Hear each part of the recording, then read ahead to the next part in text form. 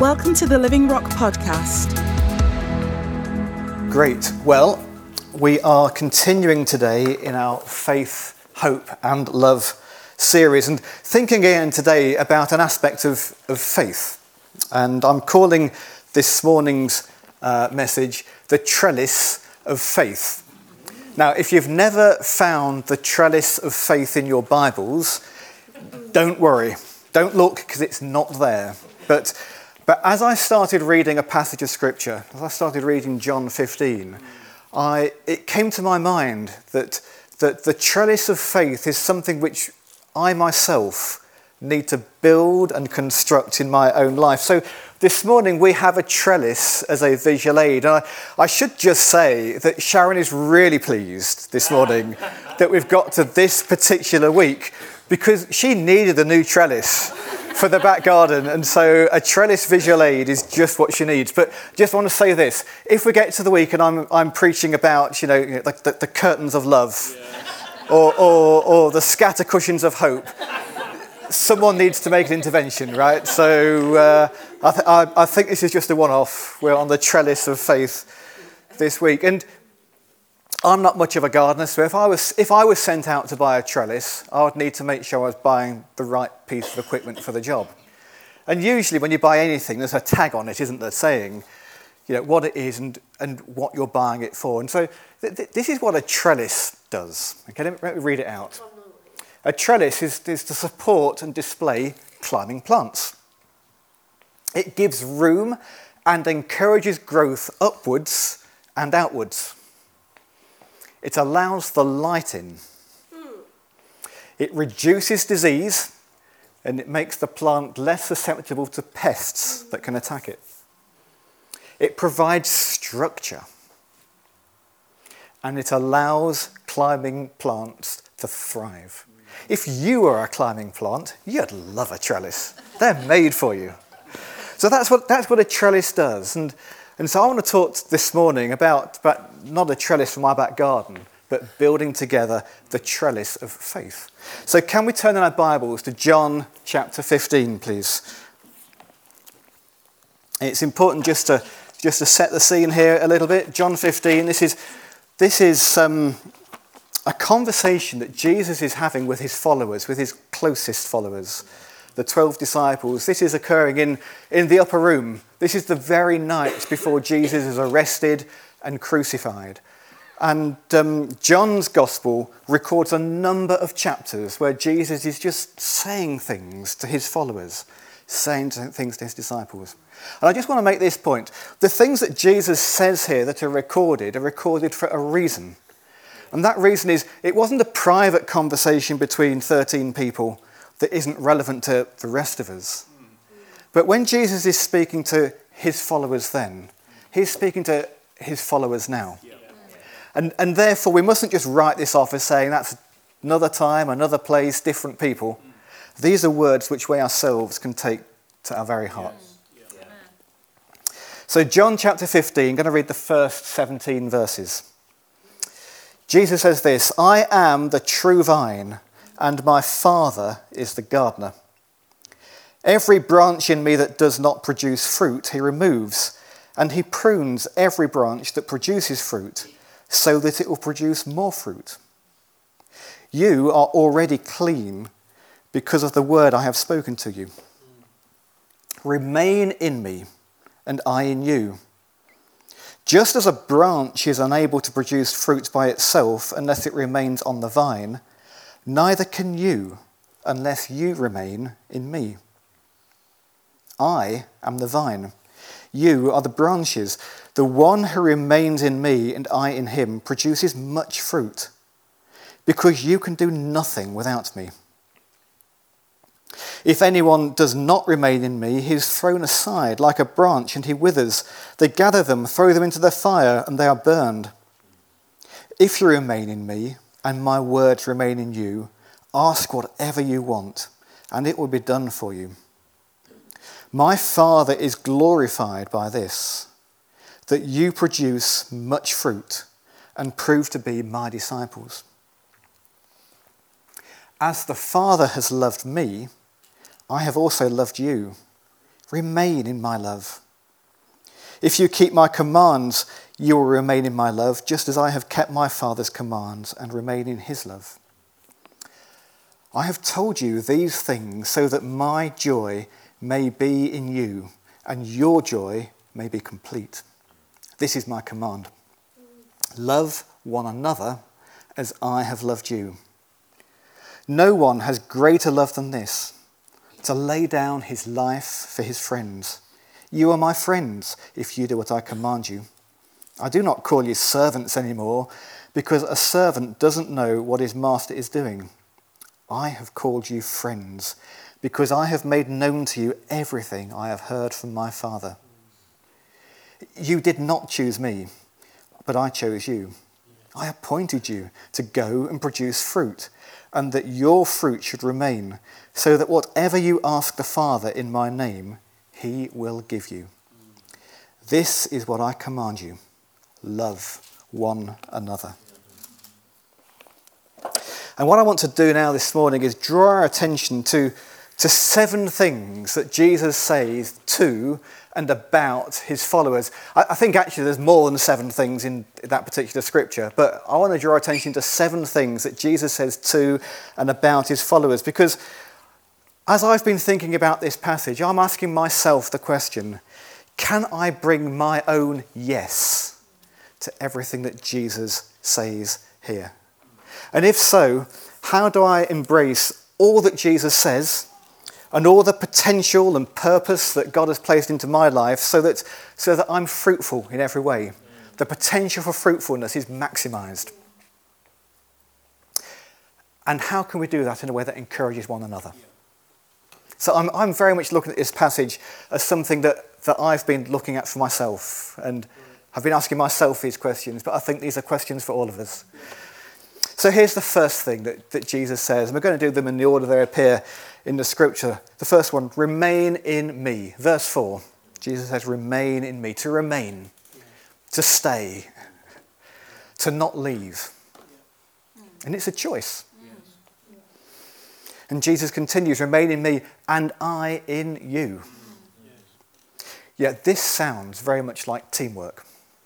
Very much sounds like a partnership. Sounds very much like relationship. And any relationship requires work, the to and fro of conversation, the to and fro of exchanging ideas and thoughts. And we already have an open invitation to get to know Jesus, to enjoy relationship, to enjoy partnership with him through his word and through prayer. This isn't a word from Jesus that is a harsh word. It's not a word which says, come on, knuckle down. You must do better here. It's a word which says, come on, you and me. Let's go and produce some fruit together. So the first thing that Jesus says is remain in me. Here's the second thing Jesus says. Verse 5, he says, it's I in you that produces fruit. Remain in me, but it's me, it's Jesus that produces the fruit. So here he is again, he's saying, we're in this together. And all the fruitfulness in your life, I will take care of. Your job is to remain in me. Yeah. And I'm asking myself, can I bring my yes to that? Can I bring my amen? I'm in. Here's the third thing Jesus says. My Father is glorified when you are fruitful. Our Father in heaven himself is glorified when we live fruitful lives. There's a couple of ways you can talk about things being glorified. There's a very worldly way, which is a way of kind of bigging up something that really isn't worthy of being bigged up. There's a chant on the football terraces, so it's every football team sings it. Even Leicester City. We're Leicester City. We're Leicester City FC. And we're by far the greatest team the world has ever seen. Testify, brother. Testify. Yeah? And they sing it at Crawley Town, and they sing it at Mansfield, and they sing it at Hereford United, they sing it at Liverpool. They're not the greatest teams the world has ever seen. But it's a glorification, it's a bigging up of something that's not really that big to start with. But that's not what we're talking about when we're glorifying God. The dictionary defines the glory of God as to acknowledge and reveal the majesty and splendour of God by one's actions. He's already full of splendour. Yeah. It's the revealing of it. Yeah, that is to glorify God in our lives. And as we do that, he is pleased. Here's the fourth thing Jesus says. I've told you these things so that my joy may be in you and your joy may be complete. Just listen to that again. I have told you these things so that my joy may be in you. I want to delight in you. In your fruitfulness, I want to rejoice. That's what Jesus says. What an amazing thing. Does that just blow your mind? Yeah? And he also says that in the doing of that, our joy is made complete. And I was reading something that John Piper had written. He says that Christian joy is a good feeling in the soul, produced by the Holy Spirit, as he causes us to see the beauty of Christ in the Word and in the world. And I like that definition. You see, joy is not just a feeling. It is a feeling, but it's not just a feeling. It's not simply an outward emotion. It's not happiness. It's something deep within. And it's not natural. That's right. Christian joy is not natural. It is supernatural because it's a gift of the Holy Spirit. And you know, if you've never known supernatural joy in the Holy Spirit, you won't understand a word I'm trying to describe because it's supernatural. It's Holy Spirit given. And that's the kind of joy that Jesus refers to here. As we are fruitful, he rejoices in us, and our joy is complete because the Holy Spirit stirs up something in us that is not of us, but it is supernatural. Yes. Matthew 13, verse 44 says this, the kingdom of heaven, this is Jesus speaking, the kingdom of heaven is like treasure buried in a field that a man found and reburied. Then, in his joy, he goes and sells everything he has and buys that field.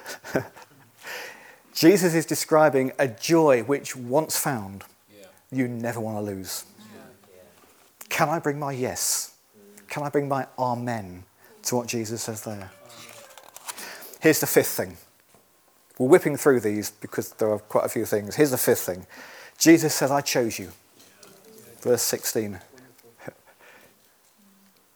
Me?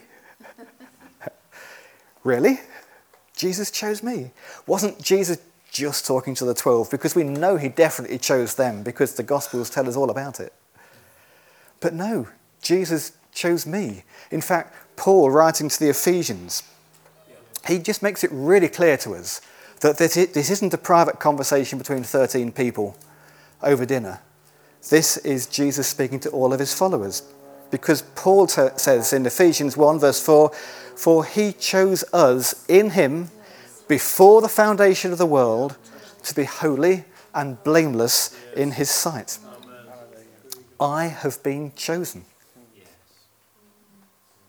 I have been chosen. Listen, we have been chosen. If we've said that we have chosen to follow Jesus, if we're trusting in him for the forgiveness of our sin, if we know that our relationship with God has been restored because of all that Jesus has done for us, we can declare ourselves that we have been chosen. Yes. Can I bring my yes to that? Am I really sure, deep on the inside of me, that I have been chosen? This isn't a word for other people.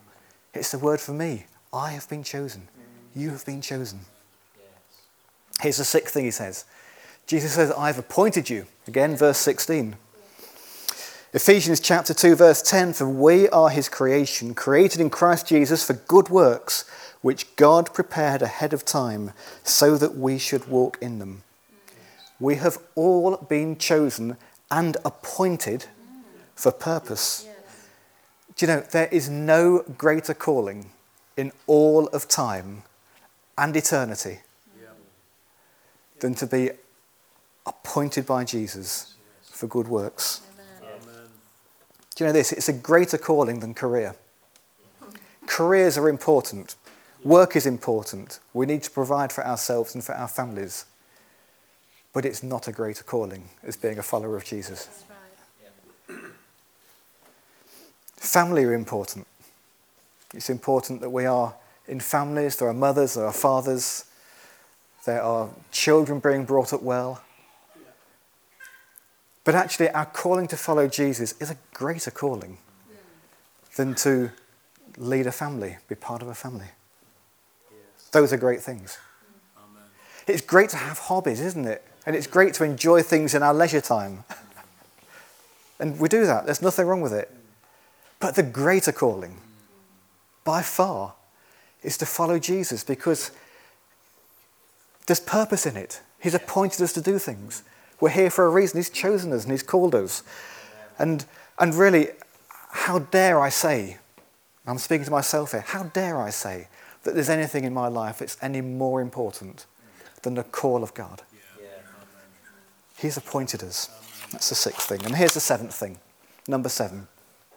Jesus says, verses 12, verse 17 as well, love one another. Yeah.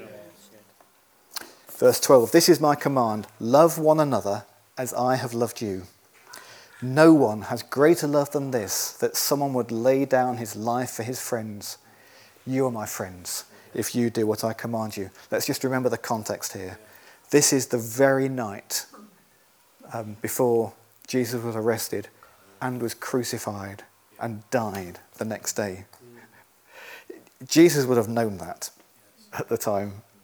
No greater love than someone have when they lay down their life for his friend. He literally the next day would lay down his life for his friends, and not the 12 friends in the room, but for everyone who would come to know him as Lord and Saviour, and he would adopt and say, we're friends. He wants us to love one another like that.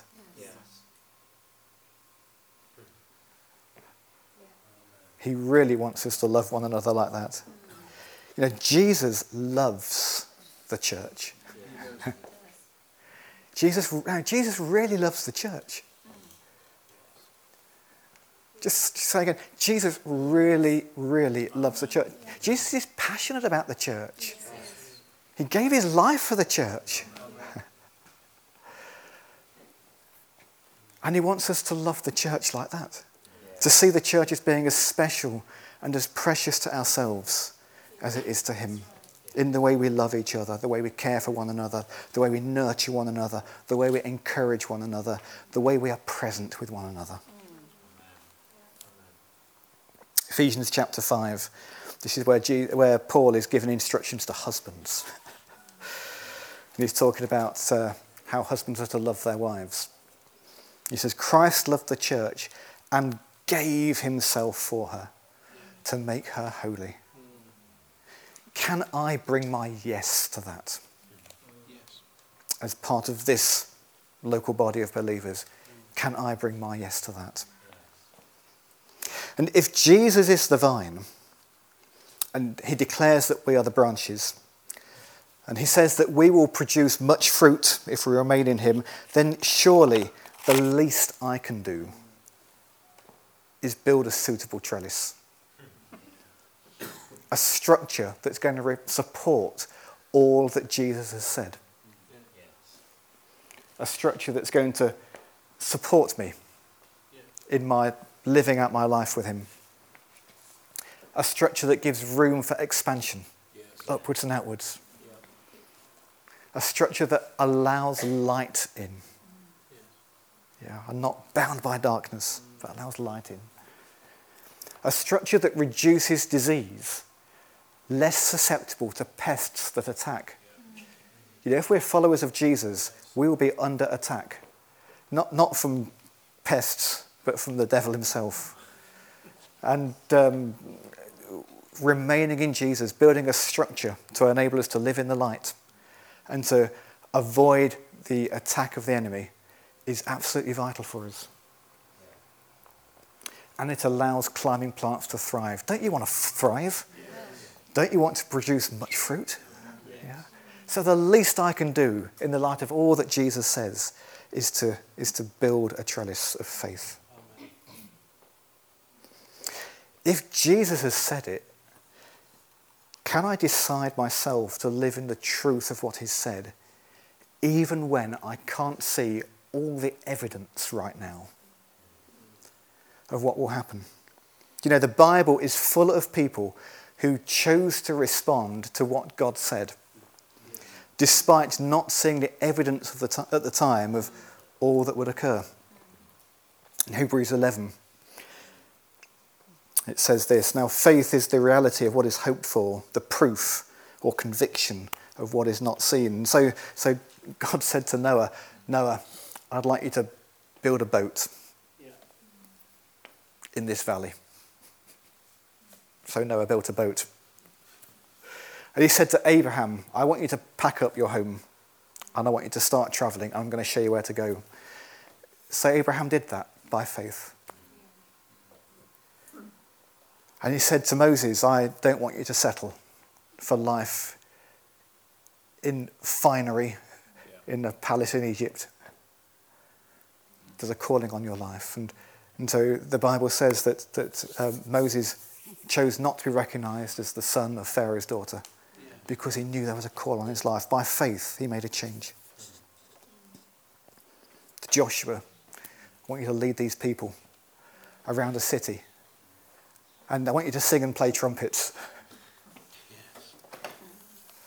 But in faith, Joshua obeyed God. The Bible is full of people who made a faith choice despite not seeing the end right at the beginning. And I believe that I want to do that. And I'd like to believe we can encourage one another to do that too. So this is what Jesus says as we build our trellis of faith. He says, "Remain in me." There it is. A little bit tiny. It's like being an optician today. But remain in me. He says, "It's I, Jesus, in you that produces fruit." He says, "My Father is glorified when you are fruitful." He says, "My joy is in you. You're my delight, and your joy will be complete." Jesus said, "I've chosen you." He says, "I've appointed you." And he says, "Love one another." And as we take all those things to our heart, we can ourselves in our own lives build the trellis of faith. It's really vital for us to know this all of the time. And especially as we're entering this season of mission together. You see, we want to be fruitful together. We don't want to have one person being fruitful and the rest of us watch and... But no, we're a community of followers of Jesus, and together we want to be fruitful. We want to know, all of us, that we're counted in. He's chosen all of us. He's appointed all of us. We can all glorify God together. And there's much that we need to give ourselves to over the next few weeks. And some of it will be out of our comfort zone a bit. And some of it will be hard work. But that's okay, because there's no greater calling in our life than to be followers of Jesus. And as I was thinking about that, I was reminded of Paul's words in Philippians 3. And he says that his goal is to know Jesus and the power of his resurrection. And he continues, "Not that I have already reached the goal or am already perfect, but I make every effort to take hold of it, because I have already been taken hold of by Christ Jesus." Amen. Thanks for joining us today. Search for us online and get information about upcoming events and more great teaching.